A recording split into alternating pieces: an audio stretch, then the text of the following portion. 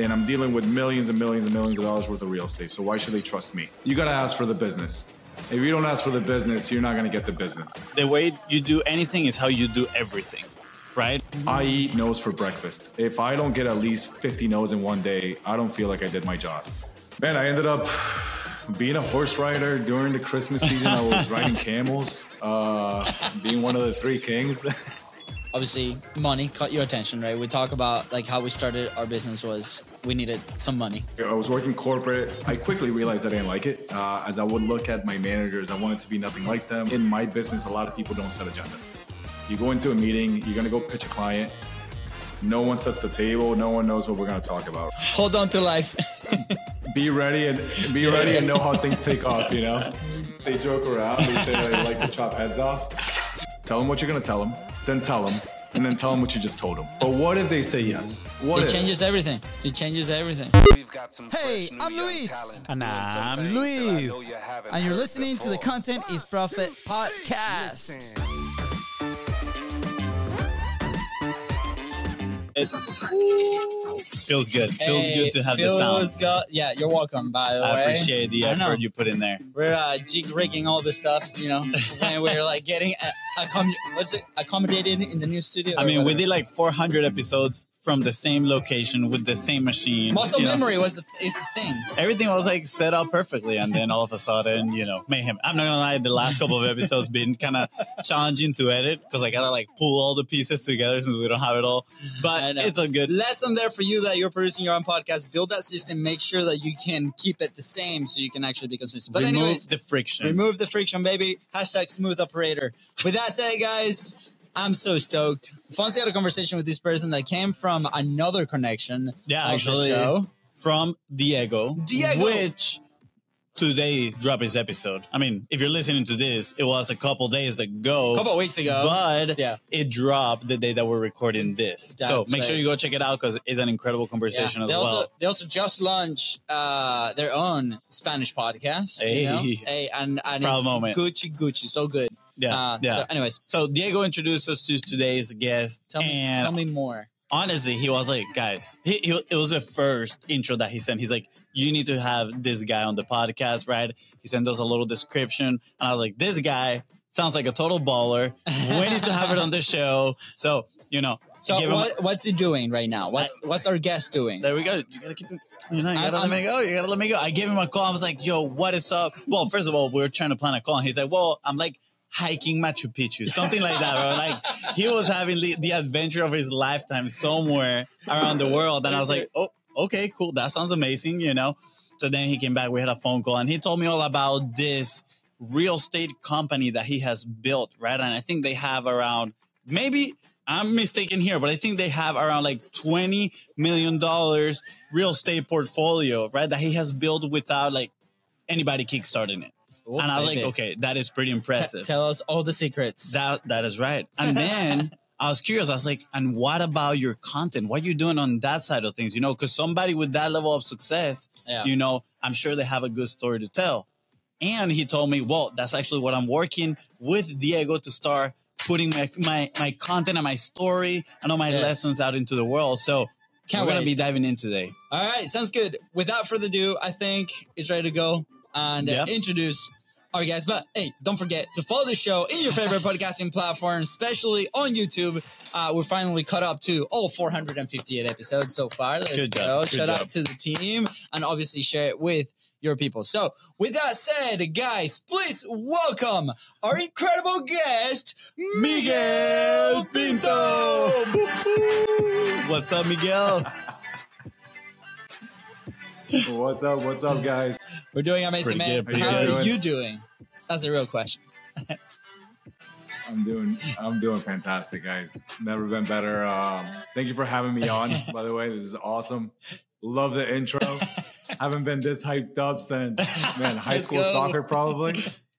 So really appreciate it. And and then shout out to Diego, man, making this intro to you guys.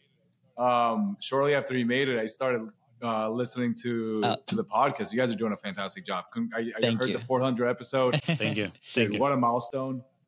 I think you guys said something that like maybe 5% of the podcasts out there get to that that level. So congrats. Thank you, on that. brother. I really appreciate it. Amazing. And I honestly cannot wait to see your content journey, right? Because obviously you've been very successful in business with your company, and we're gonna dive into that. So I'm extremely stoked that you're actually gonna start sharing some of that knowledge. Don't be, don't keep it to yourself. and I appreciate, a big part of what we say is like obviously consistency. That's gonna set you apart completely. Yep. A big part of like why you need that system in that sense. But anyways, Miguel, obviously you had the conversation with Fonzie. Tell us a little bit about like how you started. You do commercial real estate, right? If I'm not mistaken, like how do you start that line of business? Do you do something before? On our side, we started production after we started 7 other things, right? And was that the first thing that you chose? Like why you choose it? How's that side? Yeah. So guys, I got into commercial real estate as soon as I graduated college. So I went to FIU down in Miami. When you look at the landscape of Miami, the city moves on real estate. These tall, beautiful, shiny glass boxes. To me, it's the goal. It's what I want to ultimately end up doing and building. And, my dad's a developer, a contractor by trade. So I've been around the world of building and developing for a long time. My parents are from Colombia. My dad still lives out there. So, I couldn't do this with him, but nonetheless, this is what I wanted to do. So right after college, I actually started working for AT&T corporate out of Atlanta. I got into this program called the Business Sales Leadership Development Program. Anyway, I was working corporate. I quickly realized I didn't like it. As I would look at my managers, I wanted to be nothing like them. I didn't aspire to be there in general. And then I started right after when I left AT&T, I started doing some analytical work for a fund called Brico. And essentially I was helping them put some of their debt books together, some of the financial modeling. And then when there was a closing, I would notice the closing statement and I would look at it and the brokers were making a ton of money. Yeah. Deals. Tons of money. So I said, look, I'm in the wrong part of this. I'm on the wrong part of this equation here. Let me go into the sales side. And it's something I've always enjoyed, right? Whether it's helping somebody acquire something or helping somebody sell something, it really rings true to me. So I moved back to Miami. I left Atlanta, moved back to Miami, and got my real estate license. Started working with a couple. I worked at 2 different shops before I founded Apex Capital Realty, which is the company that I founded and the CEO. We've been at it since 2017. Have a team of 35 agents, and guys, I mean, we're trying to just take over South Florida, right? In the mid-market. And mid-market to us is that's amazing. $40 million transaction.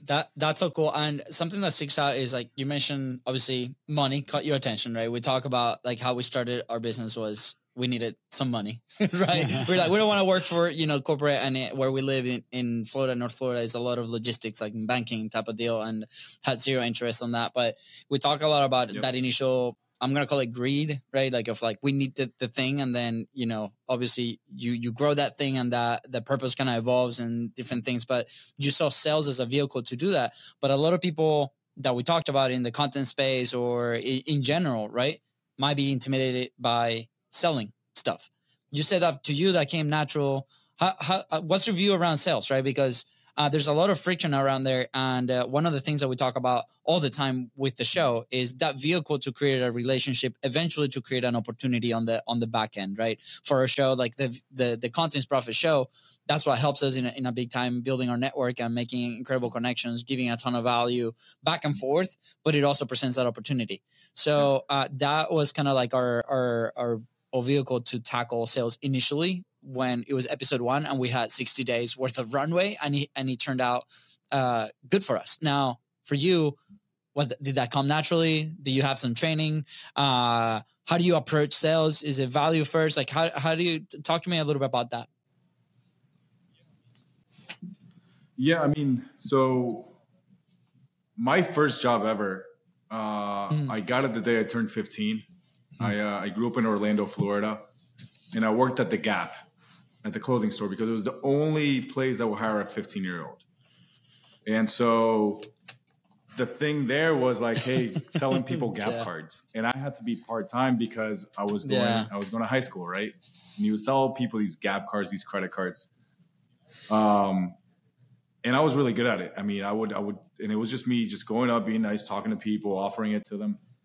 And as a part-timer, I was beating out the guys that were full-time and the managers, right? So from there, I kept doing, like, throughout high school, I kept doing retail.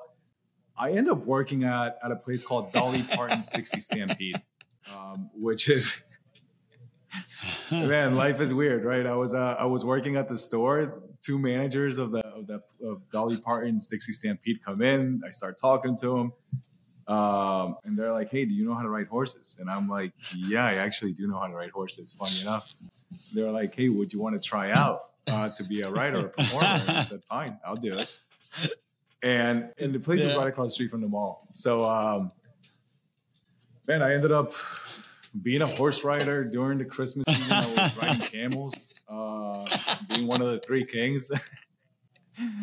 And yeah, no, look, it was a really good time. But I'll tell you this. My first job, I mean, it was selling. Even when I was working at Dolly Parton's, there was some selling involved. And to me, it's just been natural. When I got to college, again, kept doing, I would find jobs where I could sell, because to me, it's the fastest way to capitalize if you're good at it. If you're not good and you're not willing to put in the work, it's going to be very tough for you. But I got more formal training when I went to AT&T. That program that I mentioned, that Business Sales Leadership Development Program, it's a pretty tough program to get into.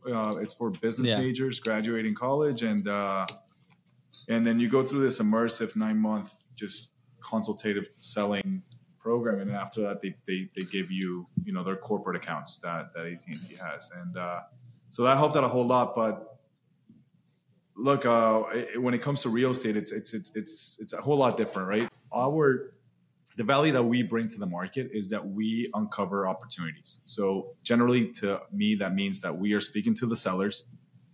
We are trying to, when the market is good, amazing, everyone's making money.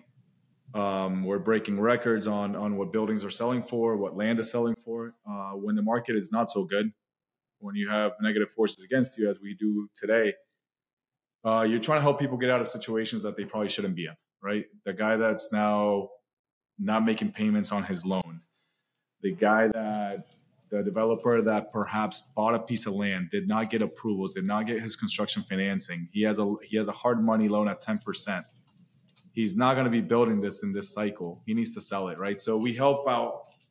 To me, I see it more as yes, it is sales, absolutely, but we are helping people out to achieve whatever they need to achieve, right? And generally, when in commercial real estate, it's a high stakes game of poker, right? You cannot fail to make too many mistakes, because that could bury you forever.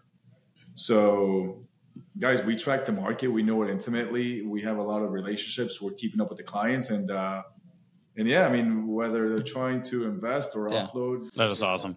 I'm curious about the camel riding, no lie, and the leadership and the leadership development, the business sales leadership development program that you did, right? And I'm curious on lessons that you've carried from those times, right? Because again, when we look at our story, like, it's not like we learned everything, but we always, from each experience, we just grab one or two things that we usually carry across with us that have been helpful. And, it's not just sales training overall. Maybe there's one element in that was a highlight for you that has served you in what you're doing to especially build connections, right? And I think that is a good common point that we have, right? Like, sure, we're not into real estate, but what we do, and I would argue that majority of business is forming those relationships, right? Yesterday, I had a friend here. He's a financial advisor, and we were talking about it, and he was telling me that literally all his business has been built on relationships. And I would argue that that's majority of people, right? So I'm curious, what is maybe one or two of those insights, you know, from your camel riding stage of life, right, to the business sales leadership development, right? What are some things that you've carried to today that help you build those relationships that now, you know, help you grow the business that you have at the moment? Yeah, I mean, look, from my camel riding days, I don't think. I mean, this was a dinner show in Orlando, right? So there wasn't a lot there besides knowing that camels, when they're laying down on the floor, they get up with their hind legs first. I'm gonna say this. I'm gonna say this though. Right? You need, once you start, you know, putting out your content, you need to tell these stories, but also you need to do a piece of content on a camel. Like, it's good. Yeah, absolutely. I'll get back on a camel.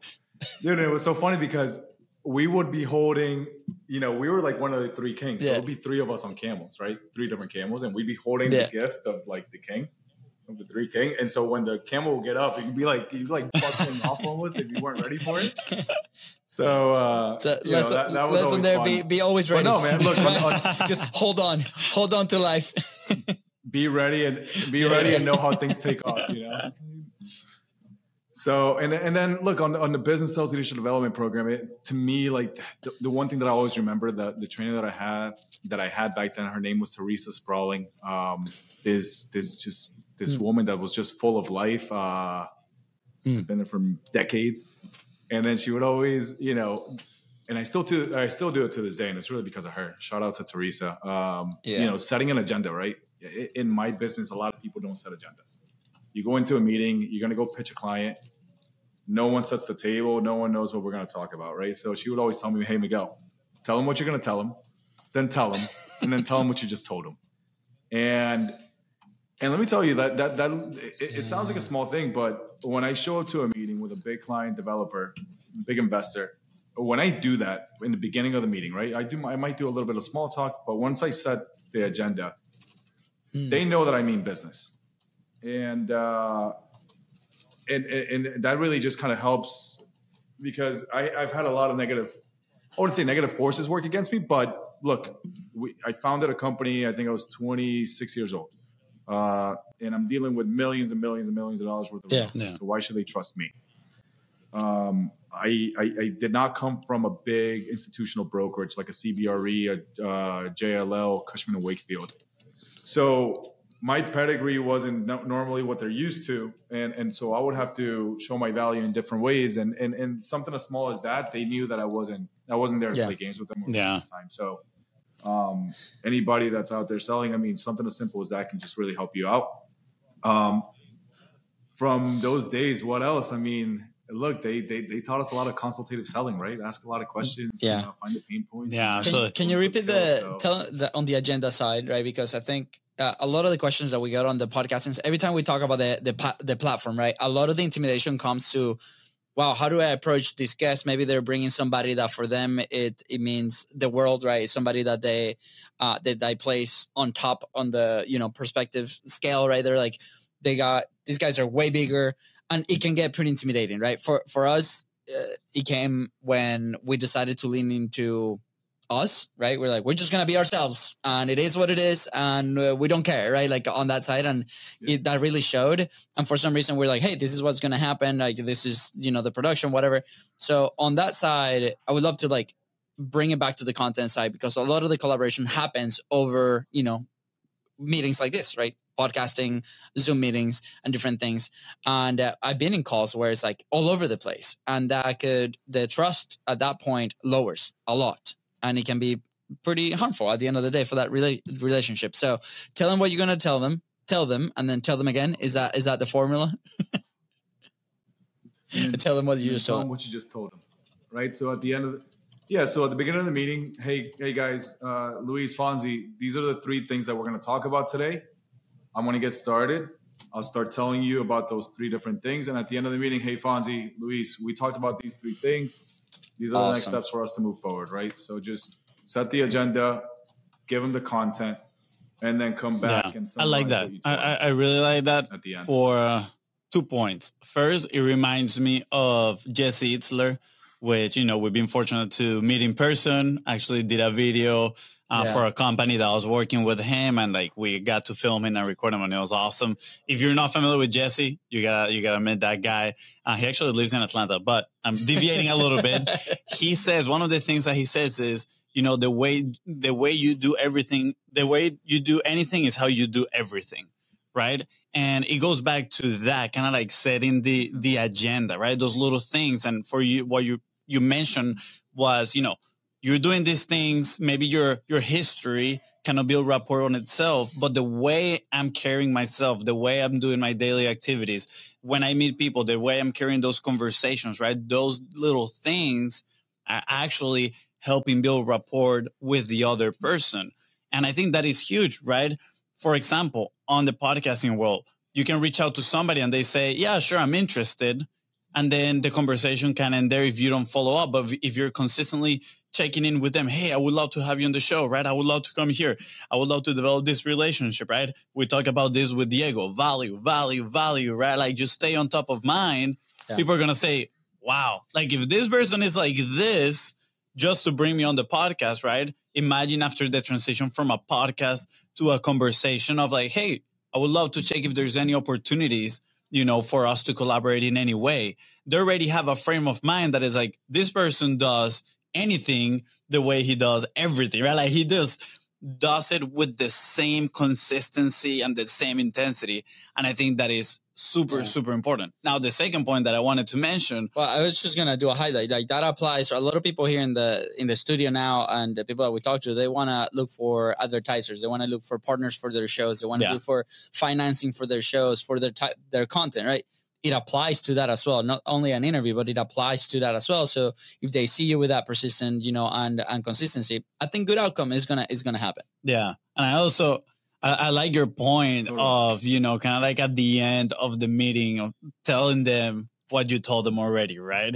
And I see this is kind of like I'm totally relating this to something totally different, but I think there's a lesson in here, which is. Sometimes people just don't pay attention and they need the too long, didn't read, right? The TLDR at the end so they can know exactly what's coming.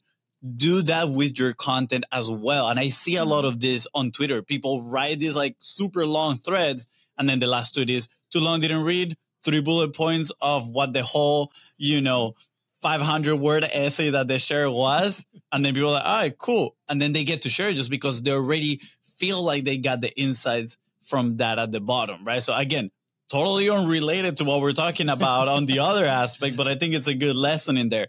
Tell people the too long, didn't read version of things, bullet points, and it's like drive your point and make sure they understood that. Yeah. Oh, guys, and it goes without saying the last point there after you said the agenda, after you tell them what you're gonna tell them. And then you told him what you just told him, right? To summarize the meeting. It's uberly important that you ask for the business, right? Yes. If we are talking about selling. Because if you don't ask for it, the people are never going to volunteer and say, hey, can I hire you? Unless you've been super impressive in that meeting. Yeah. But you should always be the one asking for the business. And that's a common error that I see. I see a lot of people make. They'll go, they'll meet, they'll pitch. Yeah. But at the end, they don't ask for the business, right? Yeah. Hey, you need to sign this contract now. Or, hey, please review it, get comments back to me. I'll talk to you more about this. Yeah. So in your experience, why is that? Why are people afraid of the ask? And I've been victim of that plenty of times. I'm not going to lie. I'm not the best salesman out there in the world. But sometimes I love giving value a lot. Like I'm like having these conversations, boom, sharing all the secrets. And then when it comes the moment of the ask, it's challenging, right? What, in your opinion, or what you've seen, right, with your team or yourself, like, why is that? I think it's a couple things. I think it's poor training, and when it's poor training, I put that on me because we didn't do a good enough job training this individual to do so. So when I see it happening one too many times, where they go on to a pitch and they don't come back with an agreement signed, I'm like, hey, let me go with you next time, right? Yeah. I want to be a fly on the wall. Maybe I'll help you out, right? But I want to understand what's going on, and then I'll see that they're not asking for the business. I'll meet up with them and say, hey, look, pitch was great. Everything was great. Your comparables were great. But if you don't ask for the business, you're never going to get it, right? if you don't ask, I'm married. If I would have never asked my wife out on a date, we probably wouldn't be where we're at today, right? That's just simple. So ask and you shall receive, right? That's what they say. So definitely apply that to sales. I think the other part is some people are just they fear rejection. They fear someone's telling them no. I eat no's for breakfast. If I don't get at least 50 no's in one day, I don't feel like I did my job, right? And that's the same thing that I tell my team. You're gonna, at least in the game that I play, you're gonna get a ton more no's than yeses. So I make my team know what their stats are. Like, how many people do you have to reach out to get that meeting? Yeah. How many meetings do you have to get that listing? How many listings do you need to get a closing? Right? And just understand that. And if you work it backwards, if you work that math backwards, you're going to get a ton of no's, and you got to be okay with it. You got to have rhino skin, right?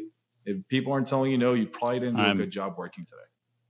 Yeah. So I think that's the other interesting. I love that. I love the eating no's for breakfast. Maybe that'll be my new life motto. Well, we did. I mean, there was a pivotal moment, Miguel, where like in our business, we were going through a very rough patch. And I remember having a conversation with my coach at the moment, and we had to change perspective. I was in a very negative space mentally too. And it's, whenever like you're in my head, I was busy. In my head, I was like doing all these things, right? And nothing was working. And I just had to like get out of that. And what we did at the time was like, okay, what about instead of chasing the yeses, we chase the no's, right? Yeah. And we make a competition of like, how many no's can we get during this week? How many no's can we go? And that changed the whole dynamic. And it felt way lighter to actually go do the thing that we needed to do at the time. Yeah. And to me personally, that helped a ton. So I love that. I eat no's for breakfast. That's a great thumbnail, by the way. No's for breakfast. And I think everybody has to go with that because, I mean, there's always going to be somebody there that you will be able to help, right? We just need to move fast and consistently enough to get there. Yeah, 100%. Totally. I mean, guys, when I look at what you guys are doing, at least for content is profit, right? I'm sure you would love to have Elon Musk in this podcast, Mark Cuban, whoever may have you, right? And maybe you haven't reached out because you may get a no. Yeah. But what if they say yes? Yeah. It changes everything. It changes everything. Right? Changes everything for you. And so why not ask, right? Like, what's the worst? He's going to say no? Okay, no problem. Yep. Life didn't change. No problem. But one of those days it will. So, it's the same thing. I think it's just applies in sales in general, but in commercial real estate, we get paid a percentage of the price of the property. So the bigger, and by the way, selling $1 million property or selling a $100 million property, there's not a lot of differences. It actually becomes easier selling a $100 million property because the people that own the property and that are buying the property are more sophisticated than the guys that are selling and buying $1 million properties, right? There's less hand holding. But as a percentage of the sale, you're just getting paid a lot more. So why not step up to the higher leagues? Why not ask for that business? And so that's what I mean by I get no for breakfast all the time. Like my team and I are reaching out all the time, and we'll make an attempt and we'll put our best foot forward and hopefully we get engaged. If we don't, hey, chalk it up. Absolutely. And for those listening, right? Like if you have a service-based business, right? If you are trying to sell something, we see a lot of people in our community that are trying to sell smaller ticket items, right? And there's a lot of work, right? That has to be done. And then we feel that they have to build the funnel. They have to build these websites, all these things, right? And there's a lot of effort. And we were in that train for a long time. And it wasn't until we changed that perspective. And still we can go way higher, right?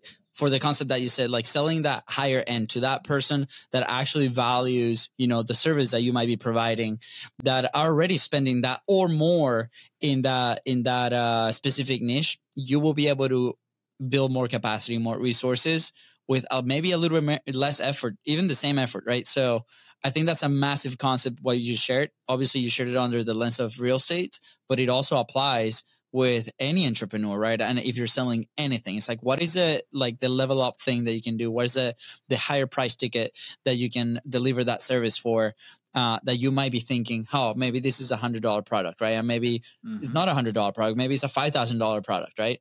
So it applies to everything. Yeah, absolutely. I'm curious though. Yeah. I'm curious about the katana you have behind you. Right? And I know this is like a random, change of topic, but we mentioned at the beginning, and it really caught my eye. I love the whole Japanese culture, like the samurai culture of discipline. And I'm curious, like we've been talking about sales, right? About in a side of things, that discipline. So I'm curious. I was curious. I saw it. I was like, I wonder if it means something of that sort, or maybe you have it there to just intimidate the people that come to the office. You're like, hey, look, either we make a deal or you're going to see this katana just flying around, right? So what is that you got there? No. Yeah, for me, it's more for my staff. They joke around. They like to chop heads off. So I'll just we're So cool. It's more for that. But no, I mean, look, speaking of Japanese culture, we, my wife and I went to Russia for the World Cup in 2018. And I went to the Colombia-Japan game. And I wasn't, I knew Japan had sushi. I knew they had sumo wrestlers. And that was like about as far as my knowledge went on Japanese culture. And let me tell you something. These guys, Colombia loses that game. We were supposed to win. Japan was a heavy underdog. And we lose. Not only did the Japanese clean up the entire stadium after the Colombians, which was kind of shameful. The entire stadium. It was crazy, right? Even the players cleaned up the locker room of the Colombian players. But then out in the streets, they were apologizing to us for having won. That's crazy, insane. Right? Like, it's a competitive sport. It's the World Cup. Everyone's in Russia. Everyone's having a good time. And they're like, hey, I'm sorry. I'm sorry. I know we won, but I'm sorry. Wow. You guys should have won, right? And so super noble people. From that day on, it really just changed how – like, I think they're so far ahead. I think they're like 30, 40 years ahead of everyone else on how they carry themselves, the country, the people in general. And I'll tell you guys a quick story about this. So where Colombia and Japan played, it was the Idaho of Russia. You had to get there by train or a helicopter. It was a little town. And they built, I think it was called Saransk. And there was only one restaurant that was nice that they built specifically for the World Cup, right? So after the game, everyone went there, right? And then you had all the Colombian stars. You had Maluma, you had Balvin there, you had Shakira, you had everyone that went to the game. And I'm sure for the Japanese, in that one restaurant, right? So I'm there with my wife. And there's only one. Like, there wasn't many choices. There was one, right, that you had to go to. So we're there. I'm there with a bunch of buddies. I'm there with my wife. And I go up to the bar. I go get a drink. And who's next to me is Maluma and then a big security guard behind me. So I'm not, like, a huge fan. But I go back to the table, and I'm like, hey, guys, Maluma's at the bar. All the girls are like, no way. I'm like, yeah, he was right next to me. Of course, they go to the bar, and by that time, he already got his drink. So he's somewhere else in the restaurant. So they're like, oh, you're lying. Sure enough, they see him later. And they're like, okay, fine. You're telling the truth. But, what was funny about the whole World Cup experience is that people were trading shirts, right? So I had my Colombian jersey on. The Japanese had their shirt on. I'm out there. I'm in the balcony. And then I see these two Japanese guys. We get to talking. At some point, I'm like, hey, you guys want to trade shirts? And they're like, hey, no, it's okay. And I'm like, all right, fine. No problem. Dude, 2 minutes later, they come out. And the guy was like, hey, pick somebody. And I'm like, what do you mean? He was just pick someone. So I grabbed my wife. They come out ceremonial style and present me a brand new Adidas Japan jersey to my wife and I, all ceremonial style. Wow. And, dude, it was crazy. I end up, crazy experience. After that, they had a private room right next to where our table was. So I go into the private room. I talk to the guy. I'm like, hey, look, I really want to give you guys my jersey. He's like, hey, don't give it to me. Give it to this old guy right there. I give it to the old guy. The old guy ends up being the president of Korean Ichiban. The guy who I was talking to that gave me the jerseys is the president of Adidas for Japan. And so things that only happen in the World Cup, man. And it's it was such a beautiful experience. That's so cool. That's so cool. Shout out to that. What a cool story, man. And thanks for sharing, because obviously we're big football and they're real football fans. And it speaks volumes. Yeah. I think I was listening to a podcast. It's called Business Wars. I don't know if you're familiar with it, but love it. And they were talking about Toyota versus something else. The something else doesn't matter because like the player here is Toyota, right? And it was about the time that they were gonna come to the United States and expand their market. And they're going through.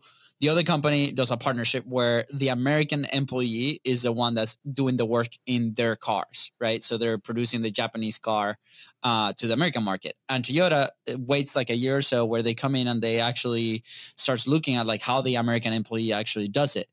And they decide that that's not good enough, that they have to bring their Japanese employees to US to teach the American employee, actually how to run the factory, right? And the Americans were all about speed, move it, take the cars out of the factory as fast as possible. Even if there's a mistake, you cannot stop the line, right? And what that caused is like the final product was defective, and they had to bring back a lot of those cars to get repaired. Now, the Japanese, they have a different culture. They're like, every single car that comes out of this line has to be 100% perfect. And if we need to stop the line, if we need to stop the production line, we're going to do it. And all the American employees were so scared when, before, when they were about to make a change to the car, for example, like they were trying to screw this tire. And for some reason, it kind of, they messed up the screw. And the Japanese, I guess, mentor was like, hey, it's okay. Stop the whole line. We'll fix it. And the guy's like, are you sure? And it's this whole different culture of like the craft of we got to make the product the best way possible is take it, slow down, maybe a second, right? And then we can put that product out there. So I love that story on the production line because obviously on our side, we run a production line of content. And sometimes we fall into, that speed of we need to get it out there 100%, or in your business, right? We produce stuff, we produce different things in general, right? And it's very important to slow down, and it's very important to take a look at the details, and it's very important to take a look at your relationships. Like the story that you just told. I mean, they owe nothing to you, and they came out and they gave you this amazing experience with the shirt, and now you remember their nation, you remember them forever and ever, right? And you speak greatly of them. I mean, in a way, it talks about, obviously the level of intention that they have. Yeah. But to tie that into the world of content, right? Podcasting that we often talk about is also the experience that you give your guests, right? The people that you have, like you. Sure, they can make your favorite by coming to your platform and sharing value, but are you also giving a worthy experience of the whole thing? So then you can, going back to the sales development, build more rapport with these people. I'm sure you see these people, you're never going to forget them, right? You're never going to forget what they did for you and your wife. And if you ever go there, I don't know if you guys exchange information, right? But, law of reciprocity. I'm sure if that guy ever comes to you and he's like, hey man, what's up? How you doing? And you guys start talking and he's like, hey, can we do this? I'm sure you're going to be more than, disposed to do that. Right. So I think it's so exciting. And it talks to that value of the experiences and actually putting intention into them. Yeah. Totally. Dude, Miguel, as we wrap up, right? What are your plans for content? Have you talked to Diego yet? What are you doing? Because obviously you are a wealth of knowledge. You got some cool stories. You have some very cool stories, right? So can you give us a sneak peek of what you guys are planning? Yeah. So look, let me preface it with this, right? Because we're probably all around the same age, and we grew up in the age of social media, and I got to tell you, I enjoyed being a ghost for a long time and being private. Yeah. And you guys mentioned Diego. So I'm working with Diego on content creation. What we've been doing, just to give you guys an idea, is like the other day he was at my office. He spent, I think, like 10 hours here. And I just said, hey, Diego, talk to every single agent you want here. No script, no nothing. Ask him questions, right? And Diego's amazing at this. Yeah. And we kind of mic'd everyone up. He had his 10, 15 minutes with them. And we're making shorts to really augment our LinkedIn, our Instagram,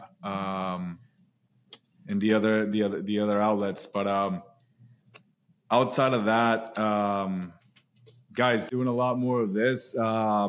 From a content perspective, also been getting on panels for my industry, for real estate.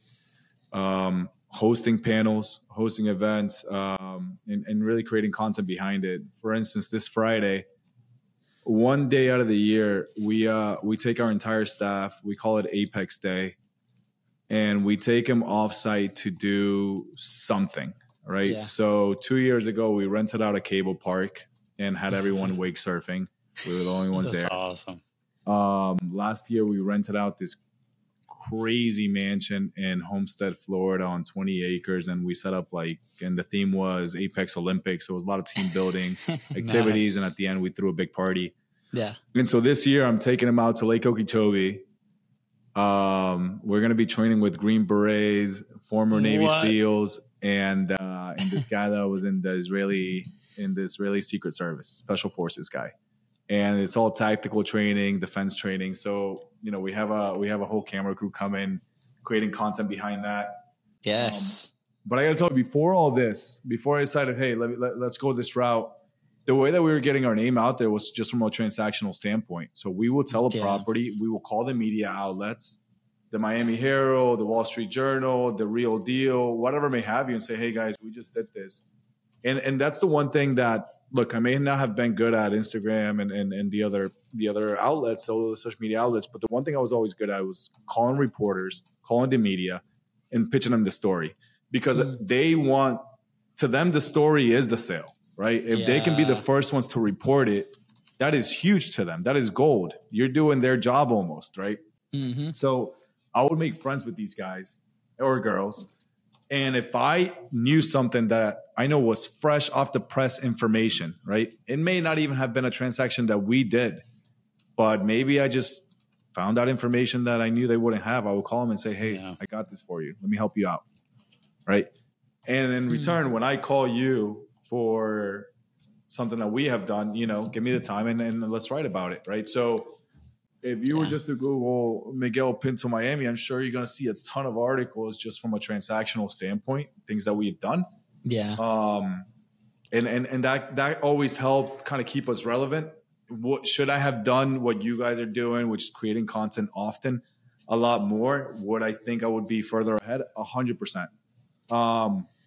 Unfortunately, I decided to take a different route, and it wasn't until now, 6 years deep into the business, that I said, hey, we really got to change this. But better late than never. Yeah. I don't think it's unfortunate, you know, everybody. Yesterday I saw an Instagram reel. I spent quite some time yesterday, not gonna lie, scrolling, not the best use of my time. But yeah, just so you know, for context, he's in a different studio, right? I'm in the lobby computer, and I hear quiet and whatever. I'm packing up, and I go back in, and I see a phone across the room, and I'm like, immediately I touched my pocket. I thought it was my phone. And it was his phone that he just threw across the studio because he was being a consumer and not a producer. Yeah, I had to throw it away. I had to take physical action against my consumption. But that being said, I saw this clip, right, that said, everybody's on their own time zone, right? And obviously, we as humans are often comparing ourselves to others. It's very natural to do. But like they say, comparison is the thief of joy. Right. And at the same time, it's comparison just now gives you all these doubts and sometimes makes you, potentially think about what if in the negative side of things. We were talking the what if and the positive before on the sales, but now is what if I would have done this other thing. Right. But guess what? Everybody is on their own time zone. And, somebody maybe in the same industry might have started doing content 6 years ago and they're doing great. But guess what? You had your own approach and you were doing that and you're doing absolutely amazing too, right? So I think it's pretty cool. And you actually remind me of this guy called Cameron Harold, who he used to work for. What is Got Trash? The 1-800 Got Trash? Something. Got Junk. Yeah. So he used to be the CEO for 1-800 Got Junk. And he pretty much doubled that company. And all he did was PR. When you were sharing that story, I was like, wow, this story sounds oddly familiar where I've heard it before. And it was this guy. He said the only thing that he started doing was pitching the stories to reporters, right? And I think that is, honestly, nowadays, I feel like that's an underutilized method of growing because most people the hot thing, the popular thing might be let's create content, right? Which again, I don't think there's a right or wrong. I think is whatever you do, put your focus in there until you know it's working. You can keep it working at that rate, and then put your focus on other thing as well and build. Which sounds is what you've done. So, man, congrats on that. I think that's absolutely amazing. I can't wait. And, part of what we ask those questions is that people that are listening are always looking for ways on how can they remove the friction for their creations. So things that you did, right? For example, recapping is you brought your team, your content team into your office and be like, hey, talk to anybody here. Like they have stories, they have lessons, they have things, right? So you can leverage your company. Then you do these events, you anchored events into a content production side of things, right? So just yesterday we were talking to somebody too, and she speaks on stages all the time, and she has these amazing lessons, right? And we're looking for ways for her to create more organic content on her phone, right? Apart from the podcast, from the ecosystem that happens. So she's using these events as triggers to then go and do her own thing, stories and things, because she wants to be connected with her audience a little bit more. So all these ideas are amazing. At the end of the day, it's like, how can you stay consistent? And I think you guys are way ahead, right? Obviously, you guys have all the PR. You guys gotten this way without it. Now that you will have it, oh boy, strap on, get ready, man, because you guys are gonna do amazing things. So congrats, Miguel. I'm very excited for you guys. Thank you, man. Sweet. Okay, so we're here at the end. We have a question, right? Action point for somebody, right, that might be starting a business, might be starting on content side of things, right? What is something that you recommend for them to do so they can move the needle forward, right? There are people maybe that are doing a side gig, right? That maybe they just started their own thing. What is something that you would like to share with them? Look, I from a general business standpoint, what I like to focus on, it doesn't matter what I'm doing, whether it's the properties that we own that we're developing or properties that we're selling on behalf of a client, whatever business it is, I plan out my days and the one main focus is like, what is that one thing that I need to do today that's going to move the needle forward, right? Because it's so easy as entrepreneurs when you think about when you're planning out your day in the morning and you make a to-do list of a bunch of things that you have to do. Yeah. And frankly, if you don't do half of that shit, life still goes on. The business is still okay. Right. Yeah. But what is that one thing that if you just did that and you got that done, the rest of the things don't matter. Right. Yeah. And obviously keep going. Don't stop there, but just get that one thing done.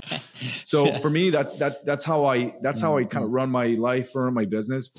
I plan out my day I plan out the following day, the day before. And I just think real deep, like, hey, like, what is this one thing that I must achieve today? Yeah. If nothing else, if I don't do anything else today, what is that one thing that's going to move the business forward? How do I get 1% better every single day? Yeah. So by day 100, I'm 100% better than what I was 3.5 months ago. Yeah. Absolutely. Right? So to me, that's the biggest thing. Right. And so I would ask you guys, right? Like today, if you did nothing else, Luis and Fonzie, what is the one thing that's going to move your business forward? Yeah, I can't answer that. I'm very proud of today, actually. I'm very proud of today. I actually already did the thing that is going to move the thing forward. I was on prospecting mode.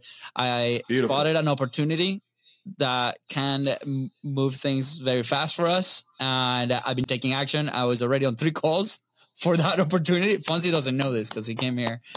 So I'm very proud. Completely honestly, this doesn't happen every day, by the way. So I would have to go back and be like, okay, for tomorrow, what is that one thing? So I really, as an entrepreneur, I really appreciate you sharing this. Yeah, sounds like we need to attend the business sales leadership development. Get our this thing. This was the Miguel Pinto business sales leadership development. Bro. Yes, let's go. But now, guys, it's that, right? Like, just divide your activities. And look, it's so you guys know it, right? You guys know the tough journey that is being an entrepreneur. It's hard. Yeah. It's lonely. And frankly, in the beginning, you don't have too many people to bounce ideas off of or someone tell you, it doesn't come with a manual on how to do things, right? Yeah. So you are everything. You're wearing every hat until you start scaling up and hiring people. You're doing a lot of different things. But again, just focusing on what is the highest value activity that you could do, right? Luis, for you, it was prospecting today. Amazing.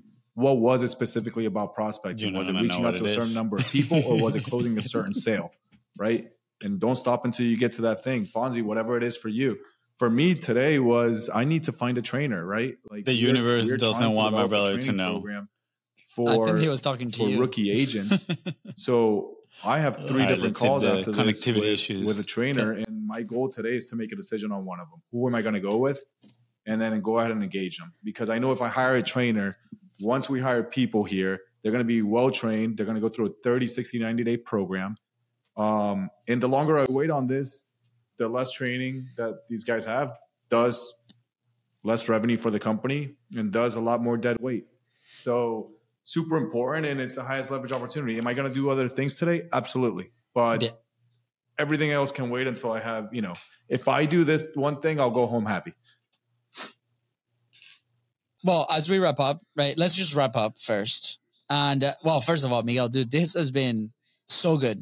So we call them golden boulders. I'm not gonna lie. I've never been more excited to go to Miami than I am right now. Because usually when we go to Miami, I mean, we have like some family there, which we love. We absolutely love. I'm friends. But it's like we get drained. Yeah, we're like it drains our energy. But now I feel like we're building a cool. We got the crew, the Miami crew. We got the entrepreneurial community. Diego, Blaine. I don't know if you know Blaine from Gas Magic.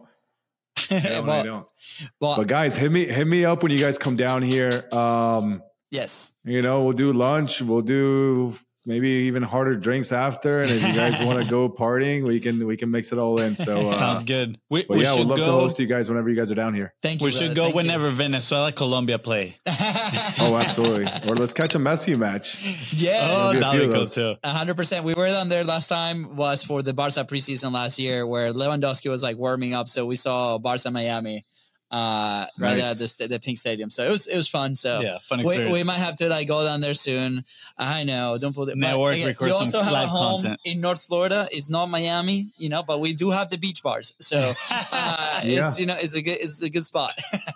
Now, if I find myself in Jacksonville, I'll definitely reach out to you guys. We'll get together. We'll definitely record an episode live. Yes, that has to happen. All right, guys. With that said.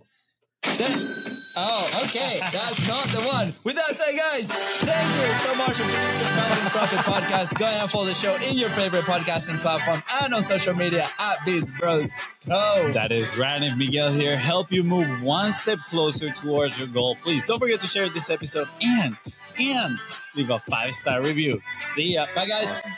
Guys, thanks so much.